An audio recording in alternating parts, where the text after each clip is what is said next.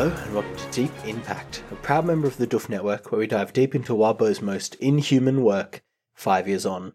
Coming up next is Elliot Diebold. And that was Ruben Morehouse. And we're here to talk about Execution 13.2, which begins with Blake and Evan basically debriefing on this little fight they just had with this knight in shining armor.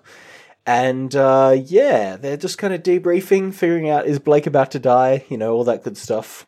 Yeah, I mean, it's very quickly established that Blake just isn't dying. I guess even with everything going on, I still thought getting a massive hole through the middle of your, sternum would be kind of lethal. But it's not. I think it's just sort of really highlighting how not human Blake is right now. I think one of the big things this chapter is doing is sort of showing us how Blake is finally starting to actually grapple with his situation here. And, we're opening that with this idea that he's kind of, at the moment, he's so inhuman that having a giant lance wound through his middle is just kind of an inconvenience. Yeah. Yeah, it doesn't even seem to faze him, huh? The fact that his heart was literally stabbed. Yeah. Yeah.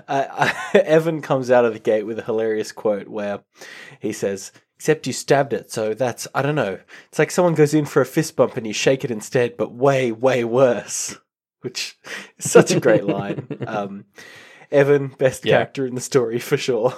Yeah, I mean, we'll have a lot more to say on Evan, but throughout this chapter, but he's definitely in top form this chapter as well, like just with his kind of charming, innocent logic that he throws at people. Yeah. And there's this other great moment with Evan where Blake doesn't know where he is, and he looks, and Evan is like standing inside his body, just chilling inside him, like one of his spirit birds.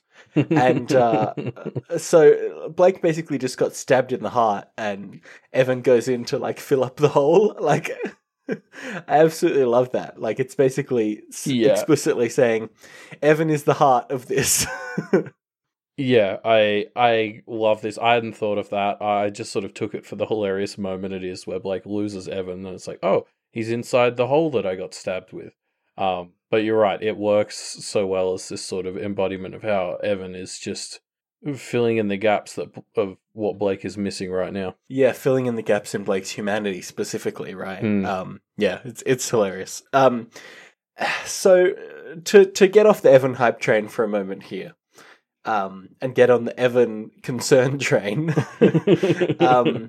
He thought that Blake had actually attacked Alistair and was like, didn't really intervene, seemed pretty cool with it.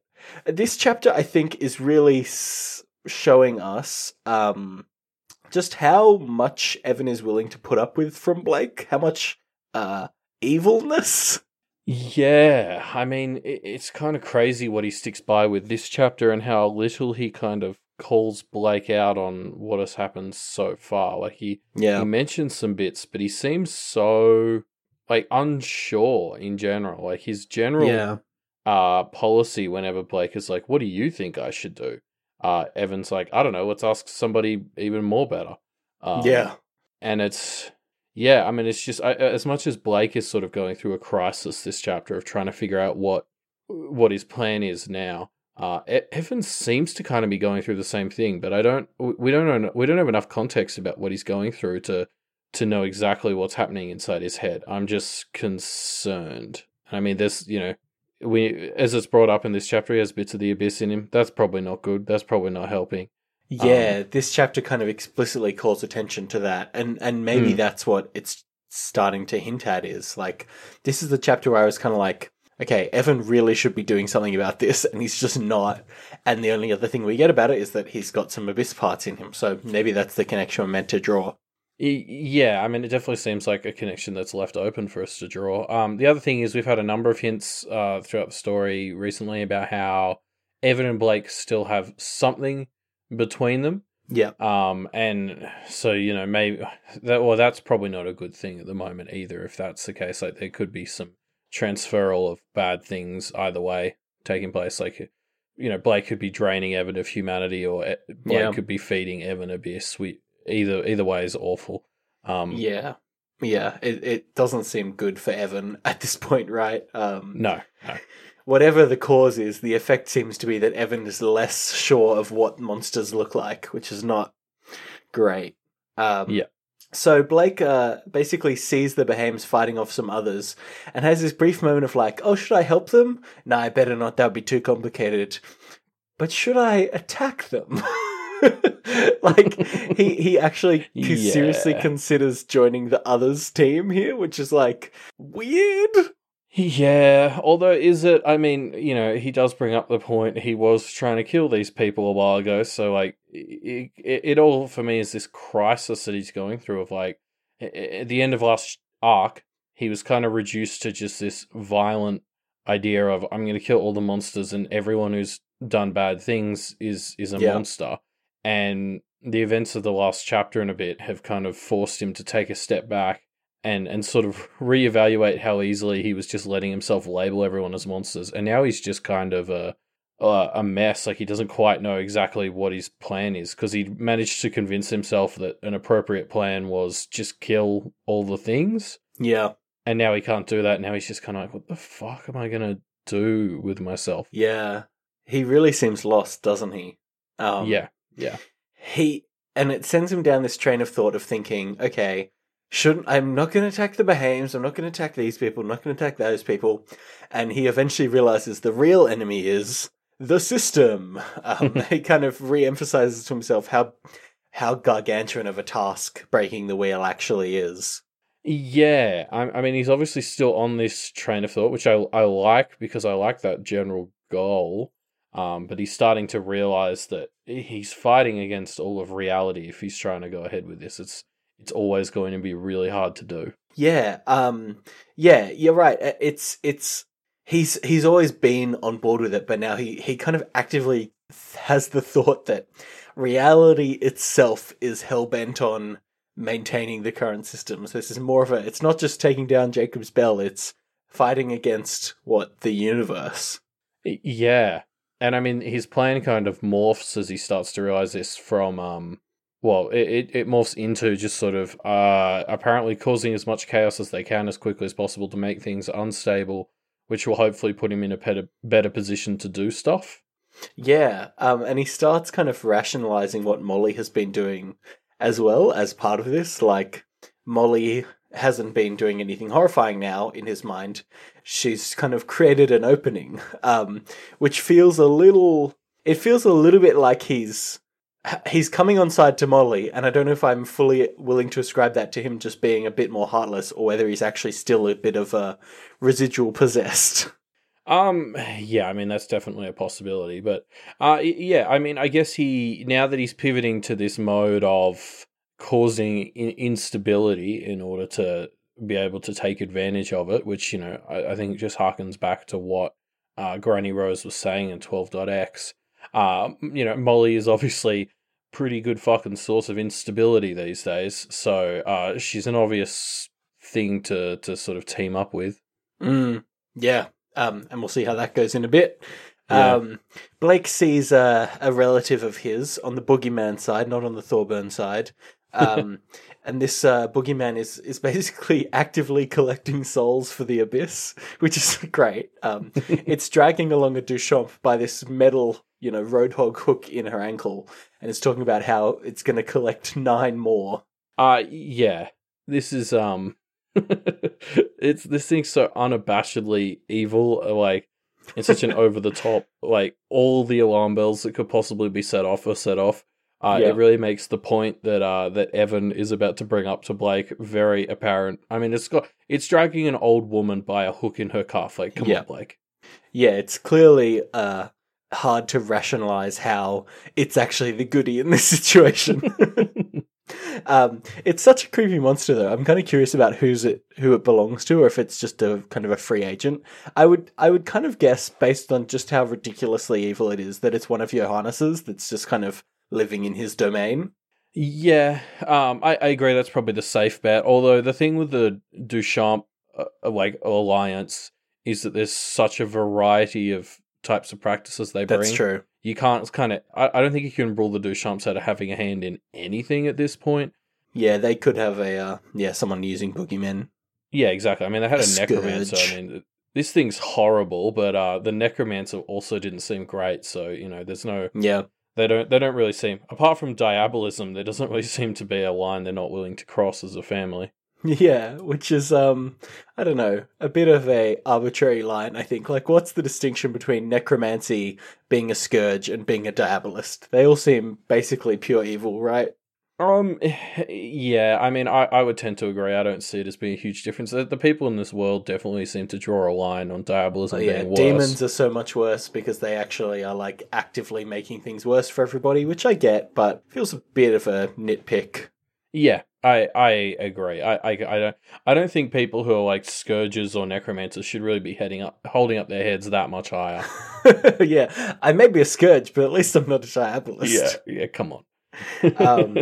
So Blake and Evan talk more about, this promise of Blake's to kill the monsters and whether Blake is living up to it or not. And they kind of have this conversation about whether they should save this woman, and they talk for long enough that they just miss their chance, basically. Yeah, and so this is a sort of another thing where really what we're diving into here is how lost Blake is right now. Yeah. I think the most interesting thought he has in this section is this idea of he doesn't even trust himself to fight bad things because he's worried he's going to start to doubt how bad they actually are, which is just a ridiculous thought to have when you're faced with this thing. But then also he can't trust himself around the good people, and I think what he's kind of thinking of here is the Cabal, because he also doesn't necessarily trust himself to be good enough. So it's like he's not evil enough to be as evil as he wants. He's not good enough to be like good that he can trust himself. So he's just stuck in the middle, and he doesn't know what to do with himself. And it's that very uncharacteristic sort of paralysis that it leads to. This is very un-Blake to kind of stand there trying to figure out what to do and not doing anything. Yeah, it's perfect because it's not that he actively decides to fight it and fails, and it's not that he actively decides not to do it. It's that he just doesn't decide. He's so stuck in the middle that he can't even make a decision on this. And he has this thought of, basically, the way it ends is him going, well, it'll be too awkward for me to run after them and save her now, so I guess that's it, which is like such a cop-out by him. I absolutely love it. Yeah. It's so interesting now that he's sort of finally starting to, I guess, have these two sides of him, the Abyss side and the old human Blake side, kind of actually seemingly waging a war within him, as opposed to one side just kind of catapulting ahead because the other one doesn't realize that there's anything going on. Yeah. I'm glad that Evan is at least making him aware of this enough that he can start confronting it, right? Because it has just been quietly happening so far. Yeah, I mean, Evan just spends most of this section of the chapter being like, yeah, but that's a giant monster with chains that's like killing people, and kind of trying to nudge Blake in the right direction. It's so clearly evil. So interestingly though, Evan does nudge him towards this, but Evan never comes down and says, like, Blake basically says, Evan, make this decision, I can't. And Evan kind of doesn't feel like he can either. Like, he doesn't come down firm. Like, I don't know. How much has Evan been corrupted that he can't recognize enough that this is a monster? Yeah, well, it kind of goes, like, we've talked so much about how lost Blake is, but we're also touching on the fact that it seems like Evan is maybe in a similar boat, which is why I wonder if this connection that maybe still exists between them is a factor. Because like, Evan has just seemingly gone along with all this stuff, and maybe this is optimistic, but this sort of thing might be the kind of kick in the pants Blake needs to sort of realize how bad things get. If he finds out he's been influencing Evan and then realizes kind of how Evan has maybe been being, or been acting, this could really be a wake-up call for him. Yeah, Evan might be the chance for him to, reflect on how bad he has gotten, but we'll see. Yeah. So basically Blake realizes that even with Evan, he doesn't have enough help. He doesn't have enough oversight for him to know what to do. And he doesn't have enough firepower to do much. And so he kind of runs through the list of people that could help him. And he figures out that his closest remaining ally is Molly's ghost. Yeah, it's funny. I wouldn't have even put Molly on the list. I didn't I didn't quite appreciate the level of calm sentience that she ends up having. So I mean, it's kind of a good call by Blake. No, yeah, it was the right move, I guess. I mean, everyone else on the list is right. It is worse, except maybe the Cabal. I think there's an argument to be had there, but Blake kind of just shuts it down, which is probably fair. But anyway, so he summons Molly because Blake doesn't do things in half measures. Yeah, can we touch on the fact that he doesn't really consider his Cabal that much, right? Like, he runs through the Behaims, Duchamps, Johannes, rules them out. Fair enough. He thinks of the Thorburns, but kind of feels like that would be going down the garden path of awakening them a bit too much. And he thinks about Briar Girl and Crone Mara, but he never really thinks about the Cabal or Rose. But Rose I kind of get. I think I'm surprised that he doesn't go back to the Cabal. Yeah, well, I think he does. Does he not? He definitely touches on the idea of the rest of his family, like Peter and stuff. The Thorburns. And he's like, no, that's a terrible idea. Yeah. Then, the Cabal, I think it comes back to the fact he has shut down that idea twice already in this chapter, separately. And, like, I believe we're sort of seeing here what Rose was talking about, where he just doesn't trust himself to go back to them. I think he phrases it as, I don't want to go, or I don't want to think about them, which is just... Yeah, I just think he's not quite ready to confront them, which this would obviously involve. Yeah. I don't know. I mean, Rose is probably a good... Like, I don't know. Well, Rose is the person that he should go to, right? No, because only if she's not with Alistair. I mean, the problem is she's too tied with Alistair, and Alistair's now like on team kill Blake, so... Well, he I kind of is. I don't know. I feel like... If he can just kind of do a quick, hey Rose, come in this alley and let's chat. I feel like it would work out okay. I don't know. Yeah. Well, I guess I think part of the reason he made that deal last time was because he was under duress. Yeah. He didn't want to make that deal, but he had a lance to his throat. Now he's kind of away, and he's kind of like, maybe I'll just not attack her or something, I guess. Yeah. Which, she pointed out last chapter. He may get twisted around till he thinks it's the right thing to do, but yeah. I don't know. I don't know if I agree that Rose is necessarily a safe option. I think you could be right, because the whole thing was balance, and I mean, Blake got stabbed a couple of times. Let's even things out, right? Yeah, it's all even Stevens now. But yeah, so he summons Molly, and there's this line he says to her, which I think is hilarious. He basically says, don't hold on to your grudge against the Behaims. Think, Molly. Don't just ride on instinct. Blake, when did you learn this lesson? And how did this somehow get through to you at some point? This is the most un-Blake thing I've ever said. Like, more than anything else, this convinces me that there's actually no Blake left in there. Yeah, talk about the pot calling the kettle black. Yeah, I mean, this is a very hypocritical statement for Blake Thorburn to have made. I'm interested to see. I mean, I guess he did sort of overcome a lot of it last chapter when he got ready to make the agreement with them. So, yeah, we'll see. Because, at the same time, he was making an agreement with Rose, which, talk about grudges. There's a lot of interesting sort of bits in this conversation as he kind of tries to talk Molly into their super team up. Team Dead Thorburn heirs. I mean, the only thing worse than a living Thorburn heir is apparently one that's already been killed. The Thorburn heirs really come back with a vengeance. The worst thing you can do is actually kill a Thorburn heir. That's the real lesson of this book. Just leave them be. But yeah, I mean, we learn a lot about Molly as well, like how omniscient she kind of is in town right now. She talks about how she has basically seen everything that's been going on. Yeah. Which is kind of bonkers. She's getting some sort of powerful feedback from, her crazy negativity aura type thing, which, if she's getting feedback, like we've talked about, explains why she's getting so powerful. Yeah, she seems really powerful. Blake and Molly basically make a deal that they're going to team up, and Blake kind of helps her realize that the only person who's vulnerable is Sandra. The Behaims kind of know Blake's MO a bit too much, and Johannes is kind of untouchable. So it has to be Sandra and Jeremy. So Molly's going to do a big distraction attack, and Blake will sneak in and give them the old hyena 1-2. Yeah, and so I mean, this conversation is where we start to understand where Blake is at now, because he is kind of dictating the terms to Molly. So we kind of get to see where he's starting to land on his crisis of conscience earlier in the chapter. And it seems to basically be he and Molly are both on team burn it all down. Like, let's just fuck shit up. It's just Blake is a bit more focused on using the burning it down to, put the spinner in a position where he can nudge it in the right direction and build it back up.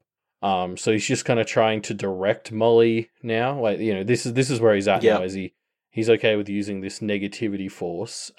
He's just wants to direct it or point it in the right direction. Yeah, which is, I don't know, not a bad strategy. Use the powerful tools to burn down the system. I mean, it feels like it feels analogous to diabolism in a way, though, doesn't it? Like, yeah, but it's not. I mean, as far as we know, it's not leaving behind any permanent demon radiation. It's not making motes or anything like that. I wouldn't put anything past Molly now. Yeah, fair. That's fair. It does. If I had to critique it, I would say it reminds me of the burn down the house while you're still inside it plan a little bit. Like using Molly to do all this, attacking. I just don't. I don't think Molly will be discriminate enough to not just fuck over Blake and the Thorburns and the Cabal while she's at it. Yeah, I don't know. Maybe it's like a recency bias, but for me, it just kind of reminds me of what Rose Senior was sort of talking about with these spinning tops. It's just without any of the care that she talked about. Like she's trying to be careful, whereas Blake's just like, let's just fucking, throw bombs on this spinning top until it's nudgeable. What a great plan. So Molly also says something interesting here where they touch on the idea of where Molly's power comes from. And she basically says, I think I'm becoming a god. And they have a little conversation about this and then move on. And it's like, what the fuck? Like, this is crazy. I don't like, and I kind of believe it, right? Like, she's clearly becoming omniscient in Jacob's Bell. She seems to be becoming the god of Jacob's Bell. Yeah, or, if we sort of look at the more traditional pantheons, like, I don't know if I'm just thinking like, Greek or Roman gods or Norse, it was often gods of a concept. Like, she'd almost be like the god of resentment and the negativity. God of negativity, yeah. What a title. I mean, as Green Eyes mentions, most gods are apparently miserable. Green Eyes is apparently a lot more well-travelled than I realised. Who knows what she met while she was down in the abyss. Having said that, though, I think everything in the abyss was miserable. Yeah, so it's not a strong point. That's what I was thinking as well. I was like, I don't know if that's the best measure. But yeah, anyway, no, I mean, I agree. It could be. I mean, it doesn't feel to me like Molly's becoming a god, but I guess I don't know enough about how gods form. I certainly, I compare it maybe more to an incarnation or something, but maybe I'm just splitting hairs at that point. This is the world of Pact. The line doesn't necessarily have to be distinct. Who knows exactly what she's turning into, but I agree, it seems really fucking powerful. And if it's like, if she is becoming some sort of embodiment of something like negativity, I mean, of course, in Jacob's Bell, that's going to fucking get out of control real fast. There's a lot to feed on. Yeah. Yeah. So Blake heads off to prepare to attack Sandra and Jeremy, and on the way decides to top himself up with a few bones. They look for some corpses, which they eventually find, and Blake eats their bones. Yum yum. Yeah. Apparently we're doing that now. Yeah, right? Like, on the one hand, I'm kind of glad that he's not feeding off of fear, but this is not better. He goes straight to the source, right? He does find already dead things, so feels a little bit better, I guess. Yeah. And I mean, what I do like is, this is one of the first times in the story, I think, where we've seen Blake kind of go out of his way to sort of top himself up that isn't in a shit way like glamour. Do you remember that time he was like, I need to hang out with my friends, that will refresh me? That was so long ago. Yeah. Now it's just eat some bones. Drink some blood of your friends and eat some fucking bones. Yeah. I mean, what scares me about this is arcs like 11 and 12 were so defined by Blake developing his sympathetic magic thing and like defining it as his MO as a boogeyman. And now he's kind of completely changed the status quo of him as a boogeyman by getting out of the mirrors. Yeah. And, you know, while I like the idea that he's shoring himself up rather than throwing things away more and more, I'm worried about like the precedent we're starting to set here of Blake being someone who scavenges bones from others. Like, that's not a good image. Yeah, I wonder, like, we've talked about the flesh that he has left being his humanity. Do you think this is maybe a good sign? Like, if he shores himself up with human bones, he's gaining at least somewhat some humanity? Or is that ridiculous? Yeah, I can't see it being that. That just seems too good. It contradicts too much with the idea of the imagery of, like, grave robbing for you're right. Other dead people's bones. Like, if anything, to me, it sort of implies that you're going to be like furthering an image of you as like a bastardization of humanity or something, you know? Yeah. Like he's taking the dead scraps of humanity. Yeah, that's true. It's probably not reaffirming things that we want to be reaffirmed, right? No, I can't imagine it is. It's too horrible an image to be a good thing. Yeah. I also like the idea of this telescope couple that they find. Like, it's just, they were pecked to death, and it's just, it leaves so many questions. Like, they were pecked to death while doing astrology. Were they practitioners or just, like, chilling out here and they were casualties? Like, it's very enticing. Yeah, it's a fun little sort of background set piece. Like, you know, a bit of a weird tangent, I think, but like, you know, you get lots of video games that do this. Like, BioShock was a classic one, where there just sort of be rooms off to the side of the main path with a kind of backstory that you can piece together just by observing the rooms. And like this feels like a bit of an example of that. Like, we're just given some contextual clues and left with some gaps that we have to fill in. I mean, we don't get word on how fresh these corpses are. Weirdly, I hope they are very fresh. I mean, he has to strip the flesh off of them with the hyena, right? Oh, yeah. I mean, I doubt they're, like, months old. But, yeah.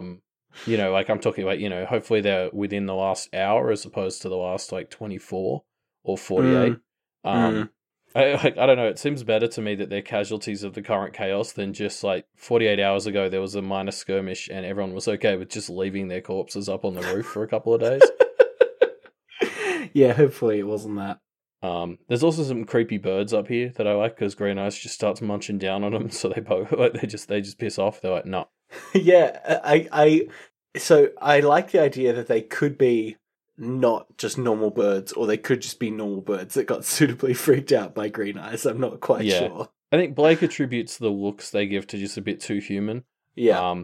I mean, I could believe that they were the Briar girls. She seems all about that sort of scavenging from the dead stuff. That's where Blake got his, like, you know, original set of bones.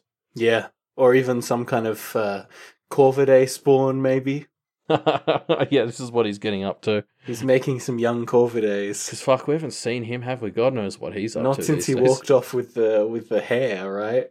Yeah, that was 11.x. I think he's been doing fuck knows what for the last arc and a bit. Who could ever tell? Yeah. So Blake basically watches Molly attack the Duchamps. Molly does this big negativity blast, and it seems to do, like, it's a strong attack, but doesn't seem to do much. And Blake basically immediately realizes this plan is just not going to work, and he legs it to go do something else. Yeah. I mean, it's such a crazy moment. Like, I love you feel how intense it is because Blake, like, braces himself for it, and it still hits him so much harder than when Molly actually hit him. And Sandra and Jeremy are barely phased. Like, I keep forgetting how strong these two seem to be. Yeah. And then I love the moment Blake just sort of starts running, and you're like, wait, what the fuck? And he's like, don't worry, I'm attacking them from another angle or something. Which, I'm sure Molly is going to be, like, 100% fine with it. She's not going to see this as another huge betrayal by Blake. The fact that he just fucked off and left her while she was attacking. I mean, I guess we've got to count on her omniscience here because He does explain it to Green Eyes and Evan, so hopefully she overheard. Yeah, she seems reasonable. I'm sure she'll understand. We gotta hope that she's eavesdropping and willing to give him the benefit of a doubt. Yeah, we'll see, I suppose. And that's the end of Execution 13.2. What do you think Blake's other angle is? I have no idea. I was trying to think of it. Like, the only thing I can sort of think of is if he's going for someone or something less protected, which has me worried that he's just planning on attacking the junior council now, which is like a concerning thought that I don't think he's thinking like that anymore. I don't know. I have absolutely no idea what he's planning. I can't wait to find out. Yeah, I mean, I guess we will find out. Yeah. Something that just jumped into my head though before we bounce out. Wait, talking about Corvidae, I'd forgotten about that loose thread. I'm wondering, like, I talked about how I thought Barbatorum was going to get out because of something the group did. Now I'm wondering, like, if it's going to be Corvidae, like if summoning Corvidae is going to be what lets Barbatorum out. I want to change my prediction to it being Corvidae. I reckon that's even better. Okay. If he fucks with the maybe he could just fuck with the like Rose's failsafe or something, and Barb's is just going to get out. I mean, I don't feel like it'd be that hard for Corvidae to change the way the fire burned a little bit, so that instead of burning nice and safely, it just went 5 centimeters to the right and accidentally let out Barbatorum. Yeah, I feel like there's ever since the house has sort of been smashed by like Jeremy, it feels like there's a number of small things someone could do to maybe let Barbatorum out, and Corvidae is probably the kind of arsehole who will. Just stop by Mara's place and be like, "Hey, quick advice, get the fuck guess out. What? Yeah, we're going. Yep, off on another honeymoon." Yeah, I mean, we'll see, right? We'll see what he gets up to. Now, before we wrap up, a quick reminder: we have a discussion question that's running at the moment. That discussion question is musing on whether Rose actually has the heart and soul, and inviting you all to muse with us. So make sure you leave your answers to that in the discussion thread. And we also thought we would do a little bit of a monster corner here. Now, we haven't had any new monsters in a little while, although we did have the hook man today. But I wanted to revisit an idea that I had a while ago that we never really got a chance to dive into. Back when, this feels like ages ago now, but back on the siege on the house, when we had the this was what, in Arc 12, I think? No, 11? Is this the paper girl that we're talking about? Yes, the paper girl. I think that was towards the end. Oh, no, that was towards the midpoint of Arc 11, I reckon. Late mid 11. This paper girl who had this human flesh-bound book. I wanted to dive into the idea of human skin-bound books. So if you don't want to hear those words many times, then bounce now. If you're still here, though, let's get into it, I guess. So there's a word for this, of the practice of binding books in human skin, or a term for it, and that term is anthropodermic bibliopegy, which, it's something is prevalent when it has its own term, right? Yeah, well, because this was like a big thing in like the Middle Ages. Right? Yeah, it really seemed to have been done a lot in the 17th or maybe 18th, 19th century. Okay, that's more recent than I thought. Yeah, it's surprisingly recent, honestly. A lot of these famous examples, like, still exist today. There's something like maybe 40 known and verified, because they've been kind of chemically verifying these for the last, 10 or 20 years. There's something like 40 of these known books that still exist that have been verified to be bound with human skin, which is fun. So obviously this is something that exists in fiction as well, and we kind of got onto it from the paper girl, and obviously I think one of the most famous examples in my mind is the Necronomicon from the H.P. Lovecraft stories, and then from a lot of stuff after that.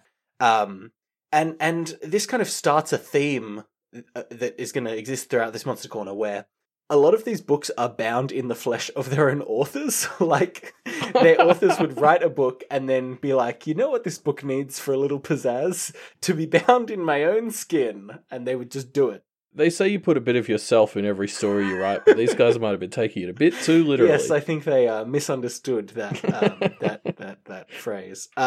So an example I really like is this book called The Highwayman, Narrative of the Life of James Allen, alias George Walton. So, long title. This was an autobiography of a guy called James Allen, who was a highwayman, who was a robber.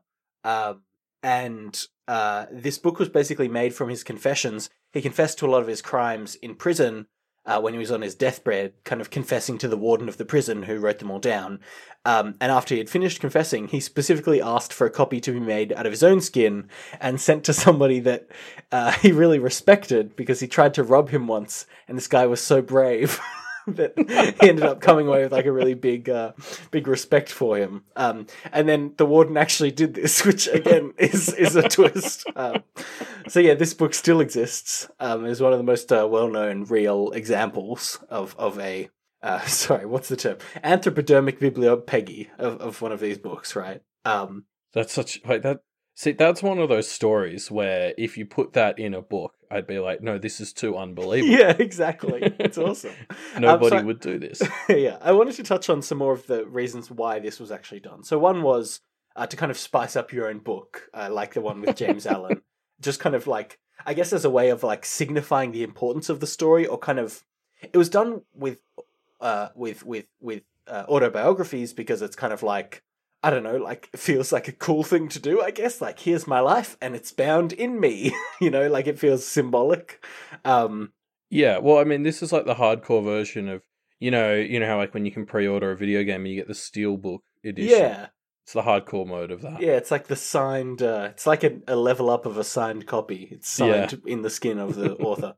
The other main reason that it was done was as a punishment. And so basically, criminals would be punished by having the records of their crimes bound in their own skin. If they're lucky, they would be dead. If they're unlucky, they would be flayed, and it would be done while they were alive, which is pretty hideous. Yeah, there was this act from old England. This act called the Murder Act, which meant that if you'd done a heinous crime, like murdering somebody, you would get basically dissected in public posthumously. And after this, a lot of times your skin would be basically turned into stuff like wallets or books. And so that's where a fair amount of these came from as well, which is a bizarre punishment, but there you go. There also are some examples of it being like a fetishy thing. So like there was one doctor that wrote a book on female reproductive systems and bound it in the skin of an unknown woman. And apparently it was a bit of a fetish thing for this guy to have this book, and he was very proud of it and showed it off to everybody, which is, again, pretty fucking disgusting. Yeah, fuck that guy. Yeah. So yeah, disgusting tradition, but I do like that there were these authors that were just kind of like, and not all of them were criminals. Some of them were just a bit wacky and were kind of like, yeah, I'm just going to bind this book in my own skin. You know what? Like, I'm not going to lie. The guy who on his deathbed was sort of like, hey, bind a copy of this book in my skin. Yeah. I could get behind that. Like, I reckon that'd be cool. Like, if when I die, he bound a copy of like a book I wrote in my skin, I reckon that's pretty legit. Well, go to Officeworks and see if they'll do it for you. Yeah. You need to find an Officeworks that's next to a morgue, though. That's the condition. Yeah, it's interesting, isn't it? Just fucking weird tradition that seems to have just. I don't like. It's such a pointless thing to do, in my opinion. Like, I don't know why anyone would do it, either to someone else or to themselves. But it seems to have somehow still be an enduring thing that just people kept doing. So, well, yeah. I mean, something that has been a thing throughout history, and is also a thing in Pact because of that. Is this idea that, like, giving your own flesh really adds a level of importance to something. Like, you can only bind so many books in your own skin. It really sort of, it's putting your weight behind it. Yeah. You could have used that skin to make a deal with Barbatorum to get like 30 more years of life or something. Yeah. And just smell bad stuff. Was that the deal or something like that? Yeah. Anyway. Or you'd get like blades that never dull, whatever. Yeah, something like that. But yeah, that's a little bit of history on anthropodermic bibliophagy. So that was fun, I guess. If you want to leave your favourite examples of human skin-bound books, the place to do that, I guess, if there ever was a place to do it, is in our discussion thread, which you can find linked in the episode description. A place not to do that, but to hit us up about other things would be our Twitter account, which is @MediaMD Podcast. We accept all sorts of tweets that have nothing to do with human skin being separated from human bodies. Yes. If you really like this show and you want to put a bit of your skin in the game, so to speak, why not review us on Apple Podcasts or on Stitcher, where you can help us out by spreading the love and helping other people find the show. If you're sick of skin talk, you can head on over to doofmedia.com, where there's a bunch of shows that have less flaying involved. Man, actually, you know what? That's a good point. Yeah. This is a skin-heavy book. Imagine all the books you could have made out of like that Duchamp woman Green Eyes had a crack at a few chapters ago. Yeah. Get half a library out of her. Yeah, we won't be upset if you want to go check out some of the other great shows on the Doof Media Network. We have thick skin after all. So check out shows like We've Got Ward or Do the Right Thing. There are a bunch of great shows on the Doof Media Network. Yeah, I think the newest episode of We've Got Ward's coming out right at the same time as this. And in fact, they will probably be mentioning, and we should mention too, the Parahumans costume contest. The votes are now open. So that's for all our patrons. So anyone who's patroned from even $1 up has the ability to check out all the costumes that were submitted and, see which one you like the most and give it the tick of approval. Yeah, definitely. I just looked at them this morning, and my God, these costumes are great. Like, all of them are exceptional. It was very hard for me to choose one, but I did cast my vote, and I'm excited to see who ends up winning. Yeah, I agree. I found it actually really hard to decide. There were like about 3 or 4 that I was like, I really, really love this one. So yeah, I mean, check it out. That's patreon.com/doofmedia if you are interested in joining us to, vote on these costumes, and you get a bunch of other perks. We've talked about them a lot, so I won't repeat it. Yeah. So if you really like Wildbow's stories and you want to put a little more skin in the game, then head to Wildbow's Patreon, patreon.com/Wildbow, and you can help support him for creating these horrifying skin-themed stories. Just to be clear, Wildbow only accepts cash payments. You can't donate skin to him. Well, as far as I'm aware, we haven't actually asked him. I'm going to go ahead and assume the answer is no, but, we can't be certain. Yeah. And that's the end of our show. I understand why you wouldn't want to come back, but if you do want to come back for our next episode, we'll be talking about Execution 13.3 on Friday, the 8th of November. So we will see you then. See ya.